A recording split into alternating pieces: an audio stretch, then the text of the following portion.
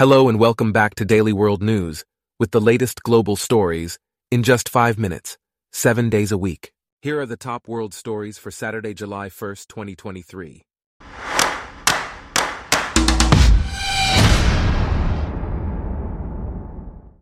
Today's episode is brought to you by Blogcast, your personalized audio feed, available on iPhone and Android. First off, a Russian missile attack on a school in Ukraine's Donetsk region resulted in the death of 2 women, including a teacher, and injured 6 others. The attack was carried out by occupying Russian forces and was caused by an Iskander missile. In other news, Ukraine's parliament voted to reinstate pre-war tax levels from August in an effort to boost budget revenues and comply with an International Monetary Fund lending program. The move is expected to generate additional government income of up to $271 million for the remainder of 2023. Meanwhile, France has been experiencing violent unrest following the shooting of a 17-year-old boy by police. Protesters have been erecting barricades, torching cars, and looting stores, while security forces have fired tear gas and detained hundreds of people. The French government has denounced the violence and convened crisis meetings. In another development, the unrest in France has continued for a 4th night, resulting in over 470 arrests. Rioting and looting have spread across the country, with buildings and vehicles being torched and stores being looted. The unrest began after the fatal police shooting of a 17-year-old of Algerian and Moroccan descent. Next, in Japan, where job hopping is frowned upon, job-leaving agents have emerged to help people navigate the process of quitting their jobs.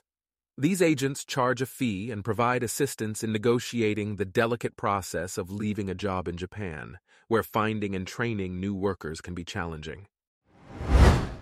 In another story, the Supreme Court has invalidated President Joe Biden's plan to cancel up to $20,000 in federal student loan debt for over 40 million borrowers. This decision has caused confusion and frustration among student loan borrowers who are expecting debt forgiveness. The COVID-era debt payment pause is set to end in October, putting additional financial strain on borrowers. Also, former Brazilian President Jair Bolsonaro has been banned from running for office for 8 years by an electoral court. The court determined that Bolsonaro's attacks on public confidence in the country's democratic institutions made him a threat to political tensions. This decision effectively ends Bolsonaro's plans to re-enter national politics. In a tragic incident, a 7-year-old child and their mother died after the child fell overboard from a passenger ferry in the Baltic Sea, and the mother jumped in after them. Rescue operations were carried out by ships and helicopters from Sweden and NATO units, but both individuals were pronounced dead upon arrival at a hospital in Poland. Moving on, the Kremlin has moved to dismantle the empire of Yevgeny Prigozhin, a Russian businessman and ally of President Vladimir Putin. Foreign Minister Sergei V. Lavrov dismissed the rebellion led by Prigozhin, which came close to Moscow, and the Kremlin has taken control of Wagner mercenary forces in other countries. The fate of Wagner troops fighting in Ukraine remains uncertain. Meanwhile, Palestinians in the occupied West Bank are defenseless against rising settler violence. Recent incidents, including the killing of a Palestinian by an Israeli soldier, have highlighted the increasing frequency and intensity of violence in the region. Israeli settlement building and the weak Palestinian Authority have contributed to the escalation of tensions, with an average of 3 settler incidents occurring daily. Lastly, the elevation of religious nationalists to important cabinet posts in Israel has emboldened the rise of settler violence.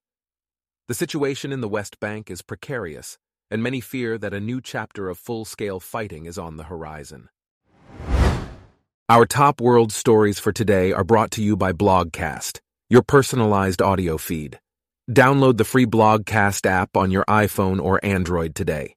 If you enjoyed this, please consider listening to our other podcasts: Daily Business News, Daily Tech News, Daily Science News, and Daily Lifestyle News. Thanks for listening. Blogcast.